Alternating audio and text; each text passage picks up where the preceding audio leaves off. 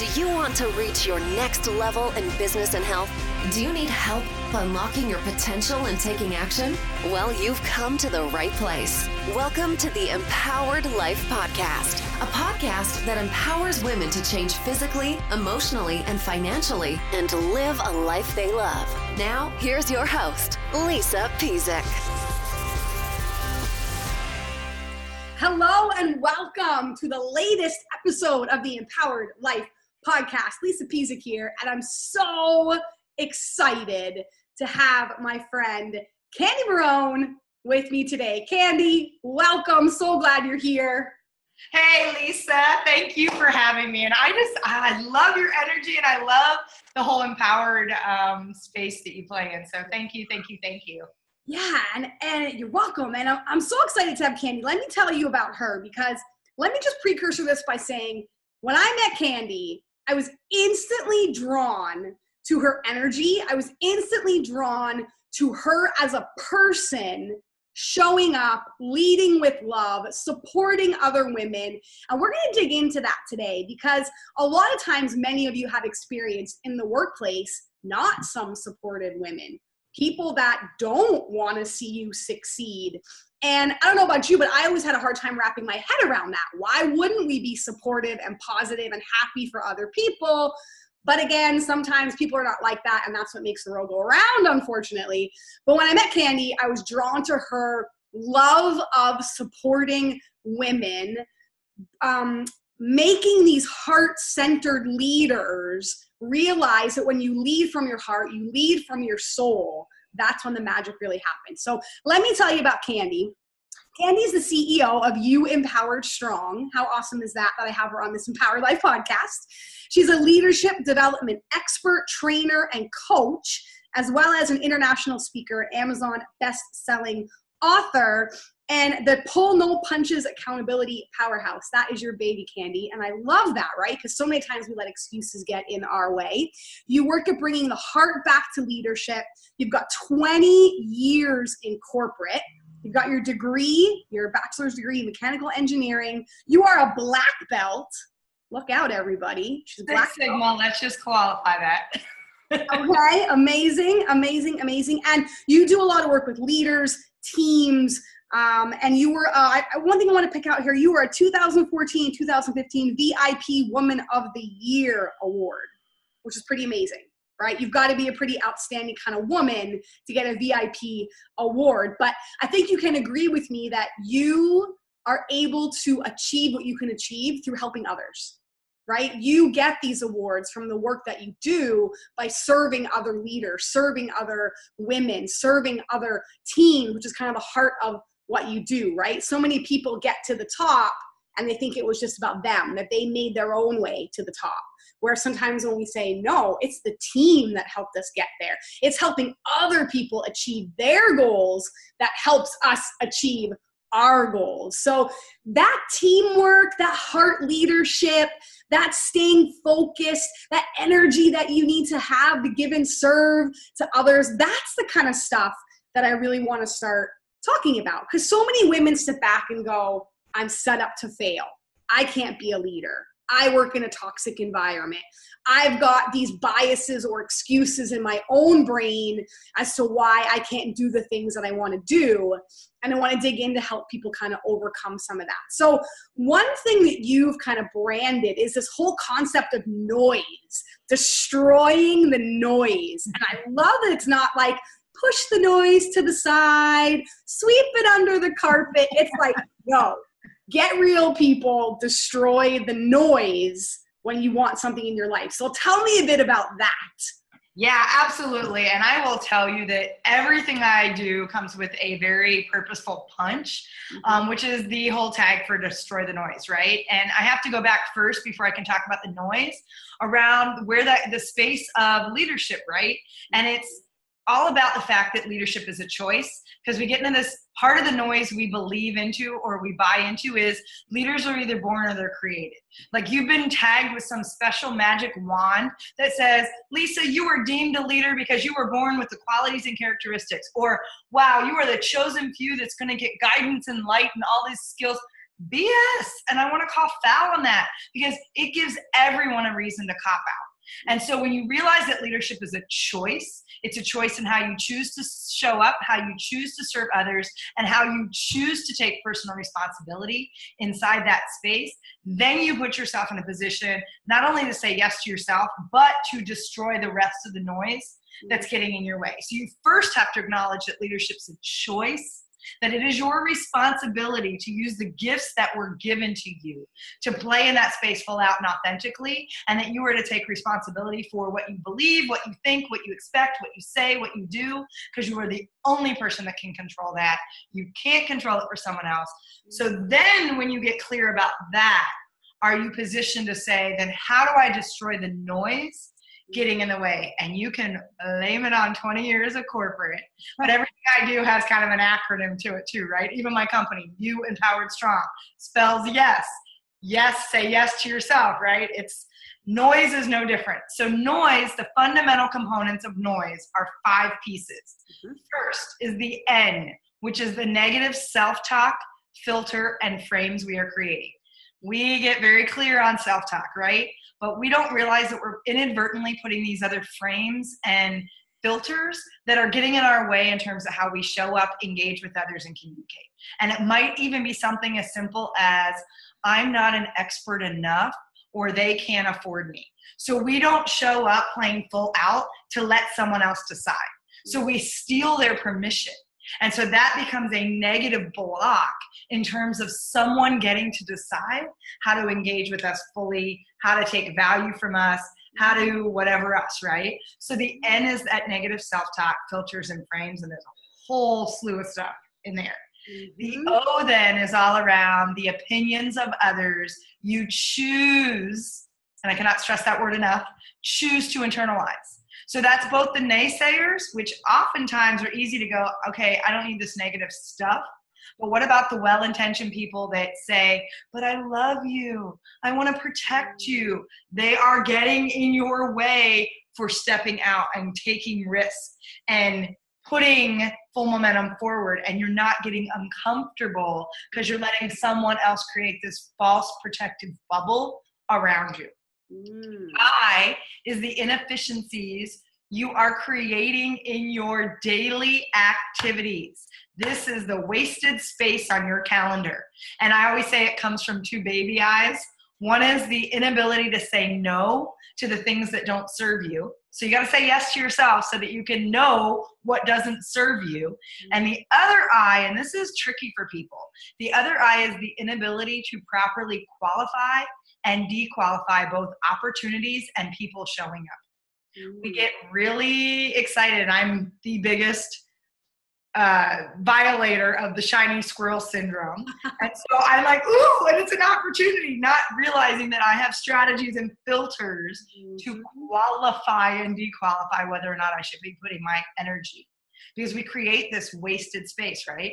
Which then takes us into the S, which is the shoulding and shaming you're doing all over yourself.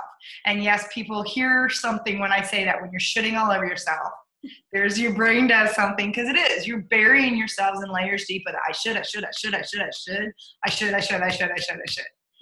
Ooh, that's exhausting. And then the last piece is the E, which is the excuses we create and perpetuate. And I say that they usually stem from 4 categories: the fear of criticism or judgment, the fear of money, the fear of failure, which more times than not is the fear of success, and the fear of rejection. I'm so afraid of the no. And there's clear strategies inside of each one of those to help you break down those barriers and truly destroy the noise. Wow. Okay. So I could for about 7 hours on this podcast, which is amazing, right? And I love that you have it in frameworks, though, because yes, that's your corporate background, but that's how people learn too, when they can break it down systematically.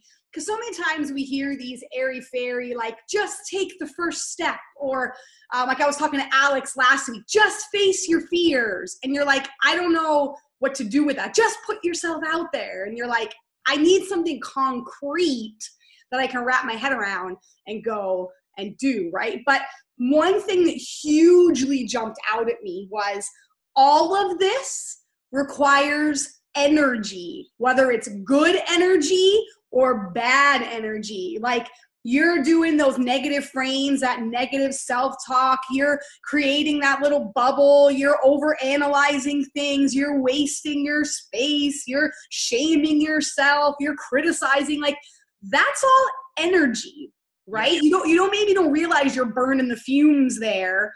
You're burning your mental power, where it's like, if you were just focusing on the positive or focusing on what you can control, going back to your choices, you might get a different result, right? It's like, whatever you feed, that's what's going to grow. You feed that negativity, that's what's going to grow.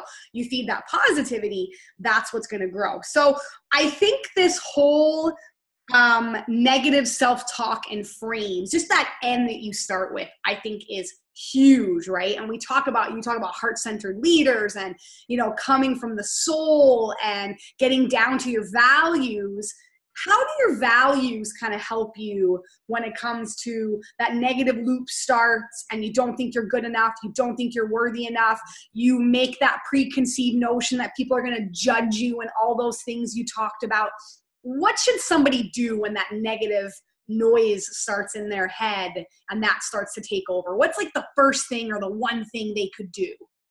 Yeah, I would say the first and foremost thing, obviously is the awareness that they're doing it, right? You always start with awareness. Any 12, 13, 5-step program starts with awareness. But so if you're recognizing that, the first thing I would do is literally hit the pause button and say, do I believe that? Do I believe that? And if I do, if I really believe that, is it 100% true? Because here's the power of the what if when you change the what if from the sky is falling doomsday, the way that most people play what if, and play what if like when you were a kid, what if make believe.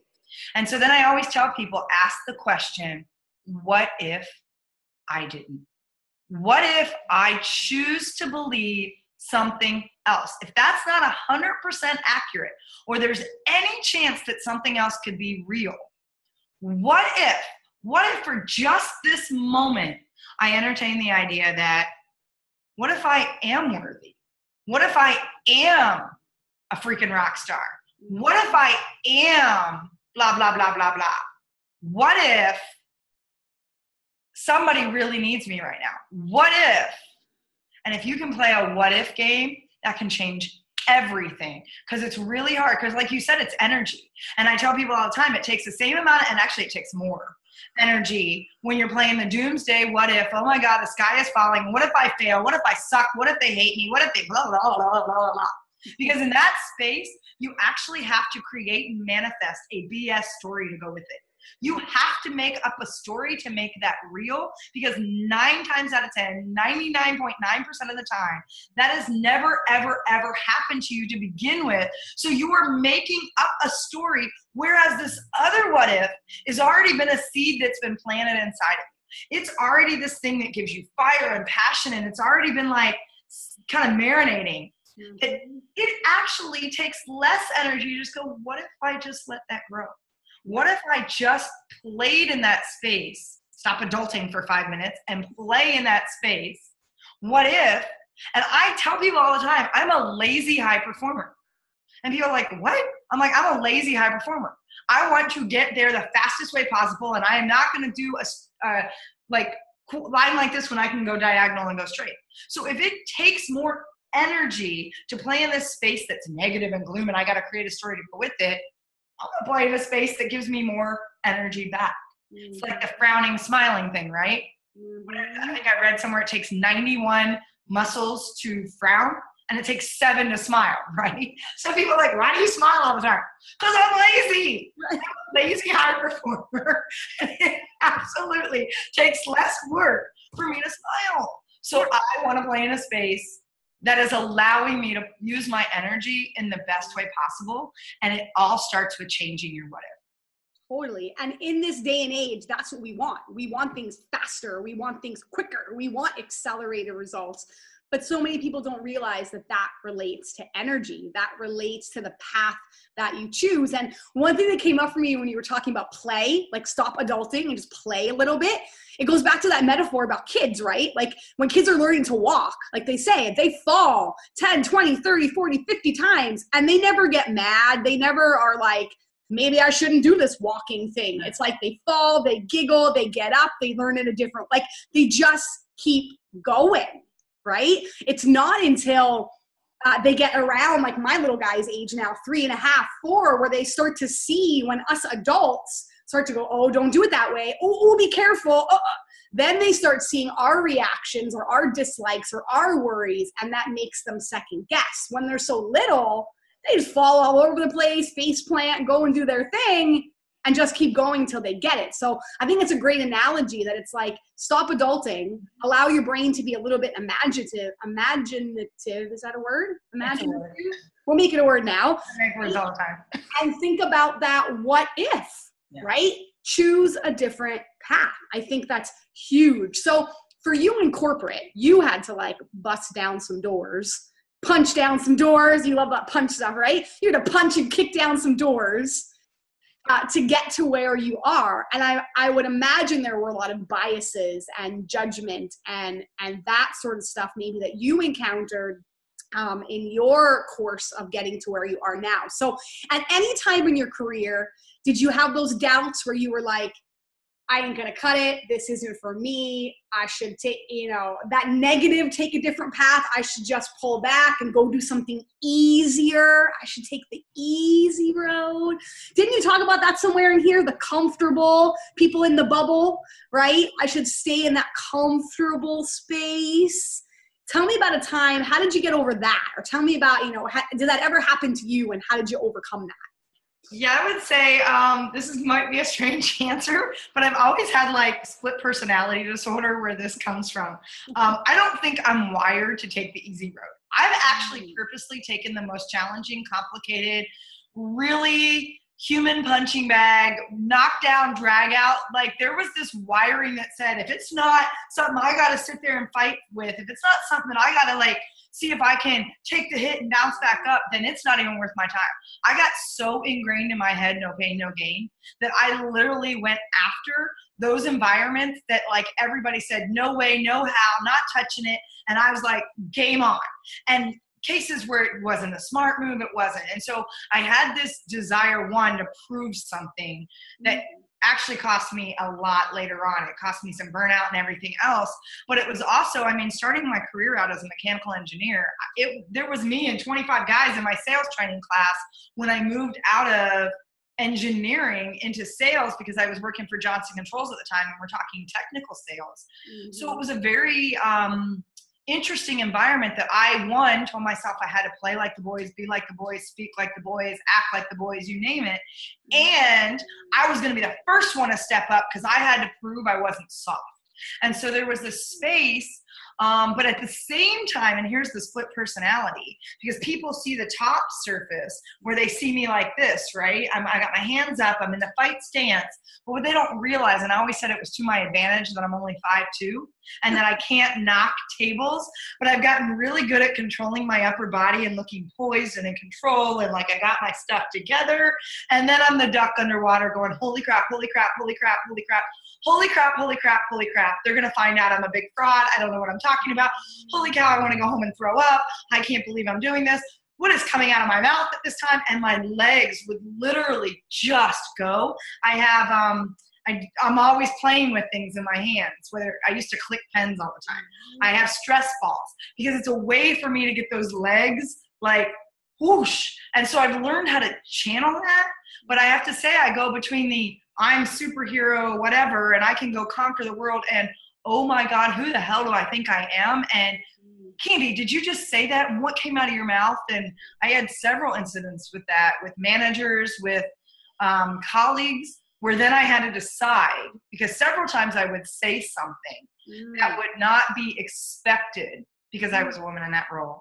And I would go, okay, I can do what's expected and apologize, because that's one of the ways women create that negative self-talk full-term frame, is they start sentences with I'm sorry, and they apologize when they were being intentional. And so I had an instance, for example, with a GM at one of my jobs, and I very much met, he was 6'8", I was 5'2", and I met him head to head. And something flew out of my mouth, the right thing at the right time. And I went, oh my God, I'm going to be fired tomorrow. Because I really pushed back on him. And I looked around the room and all my colleagues were there. And I went, I have 2 things I can do right now. And we'd had a couple cocktails and some other things. And I go, I can sit here and do what they expect, which is, oh, I'm so sorry, I didn't mean to say that. Or I can do what I did, which was I picked up my drink. I looked at every single person in the room and made eye contact and took a swig back. And I sat down, crossed my legs, and went, I was dying inside, but I held my space. Yep. The respect I got after changed drastically because I chose to own my voice, and I chose to keep integrity in my intention. I meant what I said, and I was not going to let myself, and notice that I said myself, bully me, because they weren't going to bully me. I was going to bully me and tell myself that I shouldn't have done that and have the shame. And I absolutely should have done that. And it changed the trajectory. That moment actually was a big trajectory changer in my career because I was like, wow, I do have a voice and I have a worthiness in stepping into it and being in integrity with the intention that I put out there. Yeah, I you can't see my arms, but I have goosebumps, right? It makes me think of, I read Sheryl Sandberg's book, Lean In, and she talks about sit at the table. Talks about so many meetings that she went to where the men were around the table and the women were invited, but the women would take a seat away from the table. And we have to stop doing that. We have to start sitting at the table. We have to start making a space for ourselves. We got to pull the chair up and say, my voice is important. My voice matters. And you talk about, go ahead. I was going to say, to that point, I got to interject. Yeah. I was a person, I would literally show up to meetings 2 minutes early so that I could sit in the center of the table, take up as much space as they did, belly up, and be ready when they came in the room. I absolutely wanted front and center at the table. Yeah. And it's like Brendan talks about, go where the puck, what did he say? Go where the puck is. Go where the puck is. Go where the puck is. Like you said, get there early. Even if you in your brain don't believe, like if you got to fake it till you make it kind of thing, almost thing, right? Like if you're like, uh-oh, I'm really nervous, I'm really scared. But like you said, get there, pull yourself up to the table, and now you've put yourself in a position where you're like, well, damn, I'm here. I better show up now. I claimed my space. It's like almost put yourself there before you can talk yourself out of it. Yeah, you do realize I wanted to do Brendan's I'm here. As you said that, you're like, I'm here. I just wanted to do our I'm here. Right? But it's like, that's so powerful to think that way or to say that, like, I'm here, I'm showing up, I'm owning it, I'm owning my voice. And, you talked a bit about integrity. And I think, again, that goes back to your heart-centered, leading with your heart, leading with your soul. Have there been other times where your integrity has been challenged in your course of this? Or have there been times where you're like, I should do this, but my gut and my heart is telling me I should do this? And how did you kind of navigate? How do you navigate with your integrity? How do you always choose your integrity first? Because as you said, at the end of the day, it's your voice, it's your integrity. Nobody can ever take those things away from you. So how do you navigate and lead with your integrity first? Yeah, I had a really good example of that my very first job out of college. I was recruited and selected right away. I went out to a city I had never visited before, let alone was there. And let me just say, it was absolutely an environment that did not serve. Not only was the city not the right fit for me, and the cultural just struggle, and it was just not a place I would ever willingly move to again. In addition, the company that I took my first job with really had practices that were definitely out of alignment with my own integrity, were very morally challenging for me. I was miserable. They literally had never had a female with a professional degree in their office.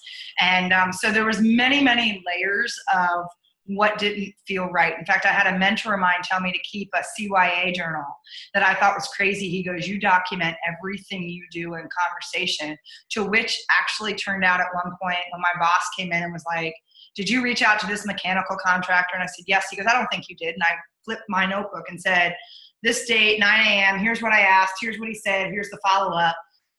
So it was just really out of integrity on so many levels. The way we went after clients, the whole being in bed with clients was just so, I would go home with gut-wrenching, I would cry every lunch hour. I would go home with these gut-wrenching, yet it was my first job out of college, right? And I'm supposed to be grateful for the fact that I got an engineering job that pays me like this, and it moved me and all these things, and it was getting close to the holidays that year. And I'd been there, I'd moved in a blizzard, it was blizzarding again, the weather was awful. And it was just one of those that as I was getting close to the Christmas holiday, I went, I can't be here during the holidays. It will kill me. Mm-hmm. And I literally walked in and I gave my notice without having another job, December 14th.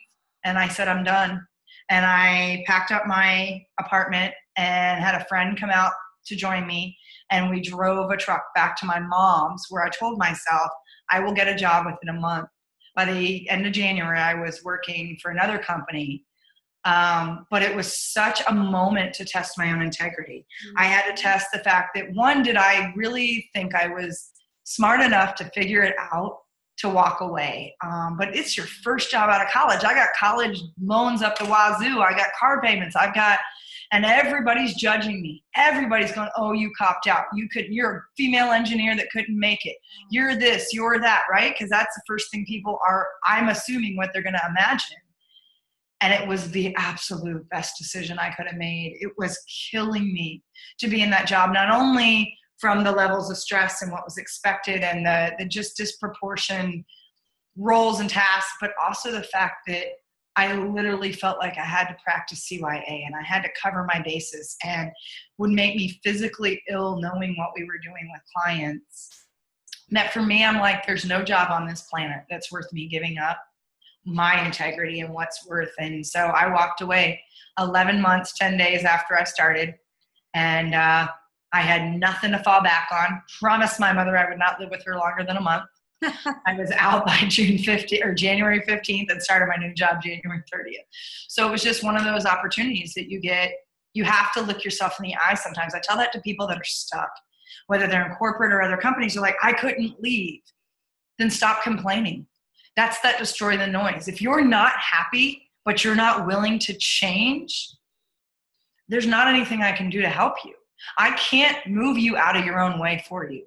And if you want to complain and talk about how a company's culture is this, this, and this, and it's not aligned with who you are, then leave. There is over 500 million companies that have 20 plus employees in the US alone. You can find another space, start your own, but have the courage to stand in integrity. Yes, absolutely. And I think, I know we were chatting a little bit before we hopped on, and started officially recording this, but we were talking about how stress can age you and how you can be 30 but look 60, or be 40 but feel like you're 90. And it's like, if you think back to, if you would have stayed, how many years ago was that you left that job? First job out of, now I'm asking. First job, I'm going to be 44 this year, so my first job would have been 22 years ago. Right. First real job. That's not counting interns and summer jobs and whatever. But yeah, it was about 20 plus years ago. Yeah. So 22. I grew up, with my parents in that era of blue collar worker, keep your head down, be thankful for a job, don't make waves, doesn't matter if it's not in line, just a different era where you were in the depression. Like you say, you were thankful for a job.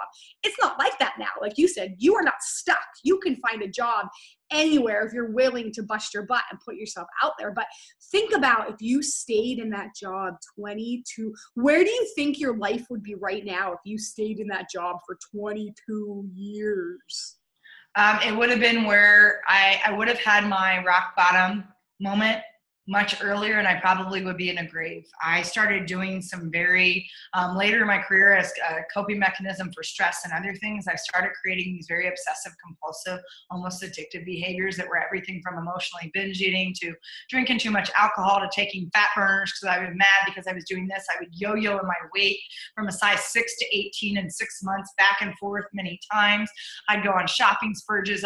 Everything I did was this very intense, all or nothing, extreme, addictive behavior that would have taken root much earlier, and it probably would have had even more detrimental effects. I can't even imagine, especially because of the place I'm at now and walking away from those environments. I don't understand how you can do that for so long. I mean, I've seen it. I've seen colleagues, I've seen people who literally have lost themselves so far down. And I always say there's 3 levels. There's burnout, there's fumes, and then there's this place, a black abyss. And I've danced in the black abyss before.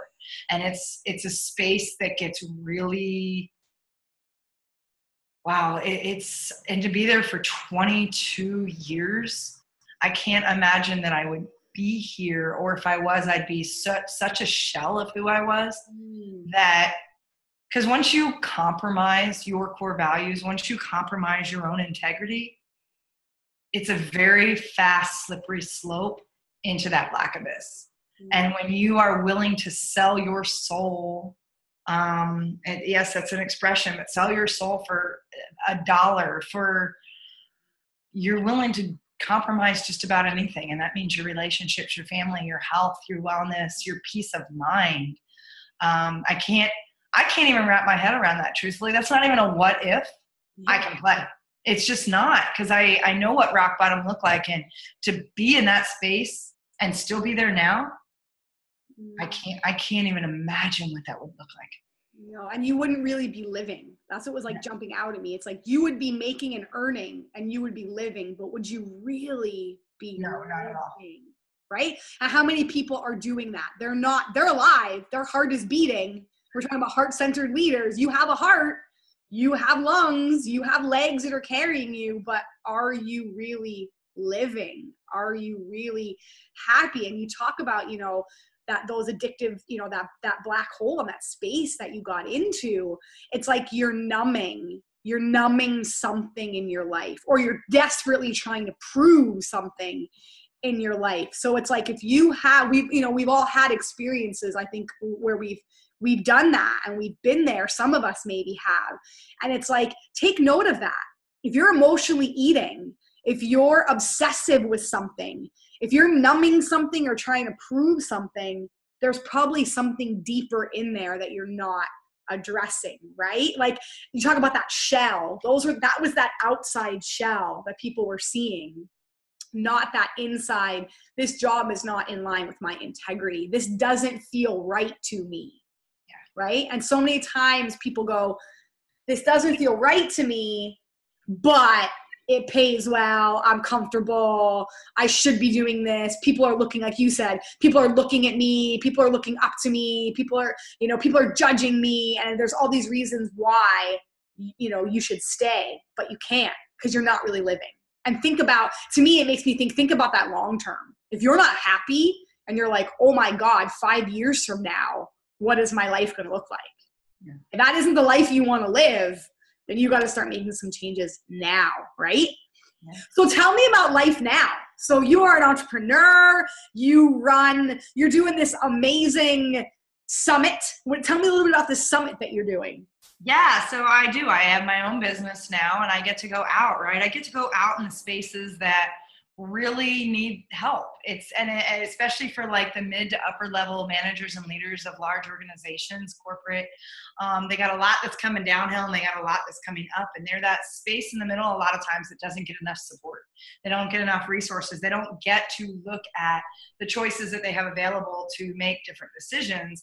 And so with that, over the last, several years that I've been working on, my business and pulling these resources together and doing these training workshops in these amazing spaces, I am launching the Leaders Empowered Strong Summit in Milwaukee, August 9th through 11th, which is that space to bring those leaders that are leaders of leaders, that are the trainers and doing leadership development, that are growing emerging leaders in their companies, that are out recruiting and hiring new talent.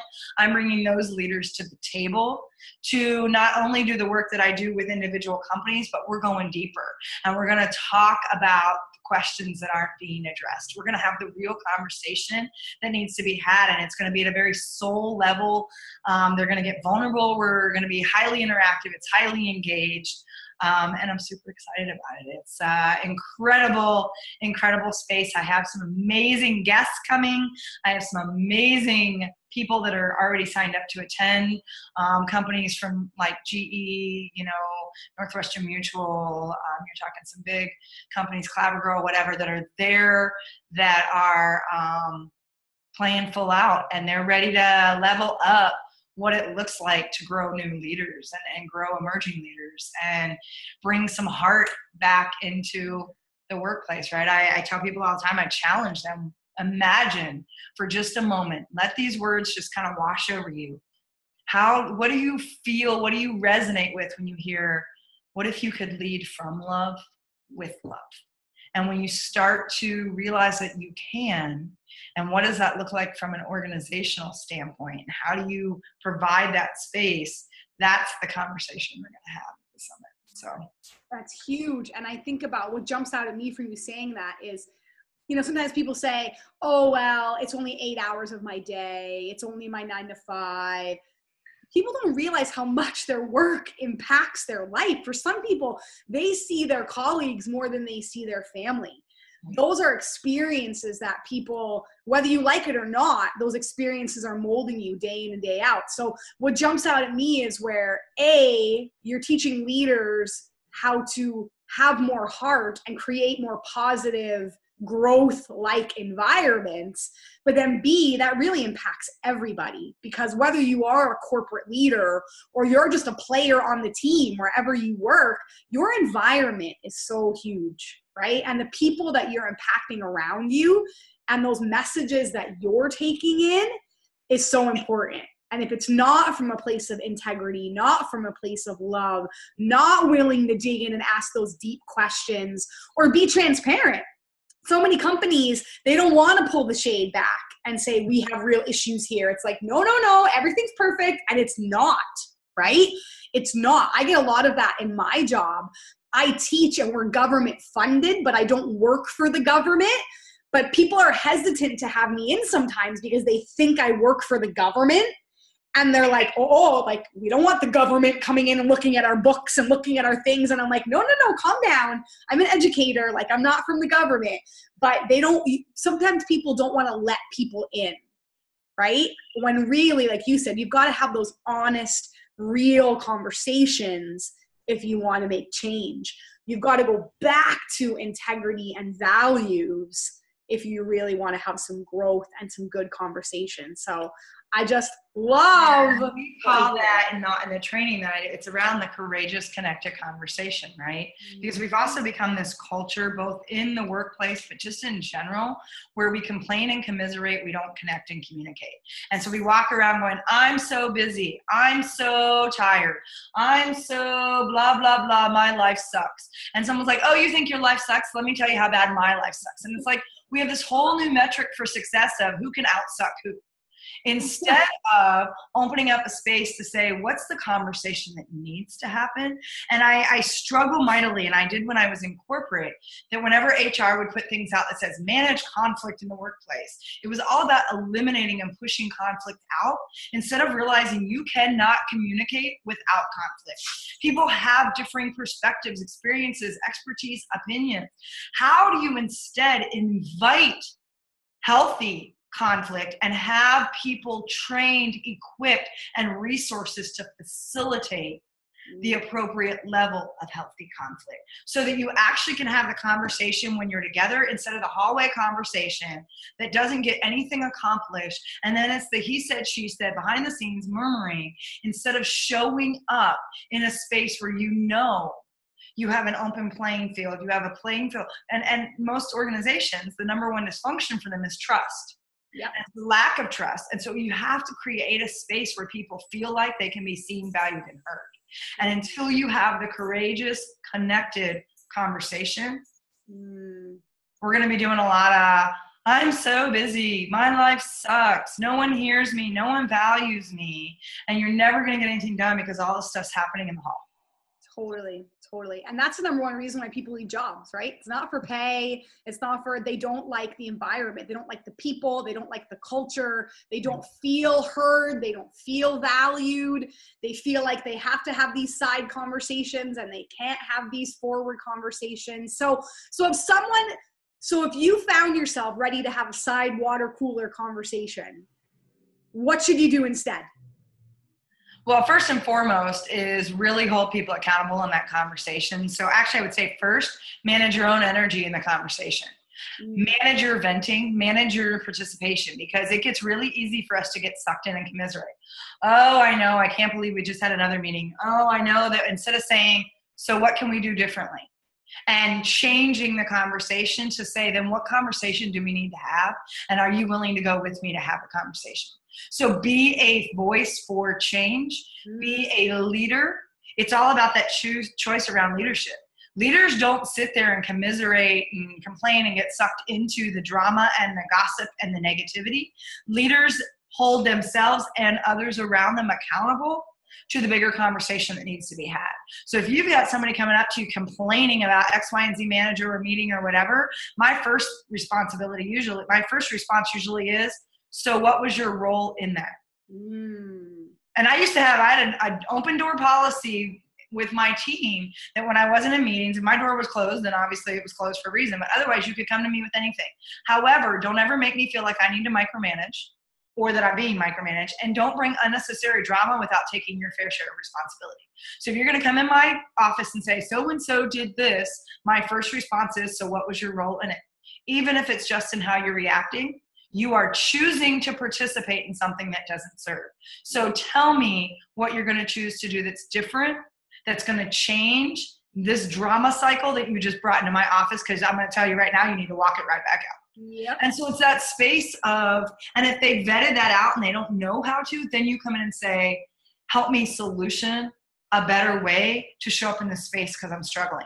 Regardless, it's about that accountability. And I have clients that'll call me sometimes and they're like, Candy, because I always say, when you're being held accountable to something, if there is a need to justify, explain, discuss, or apologize, you are making an excuse. And so I will get clients that call and say, but Candy, did you do your accountability? No, but let me explain. So you're going to give me an excuse. No, just hear me out. So you're going to give me an excuse. Candy, and we'll go through this 5 times. And then finally they get frustrated and they'll say, fine, I'm making an excuse. I go, good. Because now we can start from a place of truth. Call it what it is until you recognize. Any way you lay this out, it's an excuse, because then we can talk about what got in your way and what propelled you when you said this was your top priority. What stopped you from executing on what you said was the accountability you wanted to take? Because I'll get people to say, Candy, tell me what to do. Doesn't work that way. I'm going to coach you through options. And then I love when people go, that's it, Candy. And I'll say, that's what? Your words, you tell me what you're going to hold yourself accountable to, and then we move on. But it's that space of holding people to a higher level conversation. Yeah. And if someone wants to justify it, they're giving you an excuse. Own your stuff. Call it what it is. Make sure we've got truth. And then we can figure out what caused that spiral, what caused that choice. But you had a choice all throughout that process. It's all choice. Mic drop, everybody. Boom, boom, boom, boom. I love that, right? You're like, give me your excuse and I'll knock it down, baby, right? And that's what it's all about. I love that you said it's all about truth. Like, get to the root of, stop the complaining, stop the bitching, get to the root of right? Issue is, right? And you are not stuck if you get to the root and you're in that flamey, black, awful place that you talked about. Get the heck out. Right? You have a choice at all times. I tell that to people when I'm up speaking in front of audiences. I'll use this demonstration. I said, for example, right now, if you're going, oh, who is that crazy woman on stage? Oh my God, how did I get here? Guess what? No one's got a gun to your head. You're not being held hostage. You are a grown-ass adult. Get out of your seat and go find something that serves you better for this hour. We waste so much time because we think we should stay put. Or God forbid, you know what? I'll applaud you. Oh my goodness. Get up and do something. Because here's the thing. I would offer that every speaker, even the bad ones, have something to offer a value. That being said, if you're going to sit there the whole time and complain over the fact that you can't stand me, you're not going to hear that value at all. And then 45 minutes later, when you walk out, you're going to be like, oh my God, seriously? That's on you. That's on you for choosing to waste an hour of your time thinking your butt was glued to that seat or stapled or you got a gun to your head when you have a choice to get up and go find something that is more meaningful for that space in your life. Don't ever think, it's like the people that will say, Candy, I had someone tell me this once. She's like, I want to punch you for what you put on Facebook. She's like, sometimes you make me want to punch you. I started laughing. I was like, that is so awesome. And I said to her, and she goes, you didn't hear me. And I said, I heard you. And she goes, no, I want to punch you. And she just kept getting really frazzled. And I said, it's not me you want to punch. And I said, but here's your choices. You can ignore what I post. You can remove me from your feed, or you can send me a message to say what just triggered for you, and we can have a conversation that's going to help you move past it. But notice how 1, 2, and 3 had nothing to do with me. Yeah. Anything I say is a data point. There's the engineer in me kicking in, right? It's what I teach people in the opinions of others. Data point. You choose to create an emotional attachment. You choose to participate. You choose to create drama. That it's a word. It's like when people use I'm like, it's a word.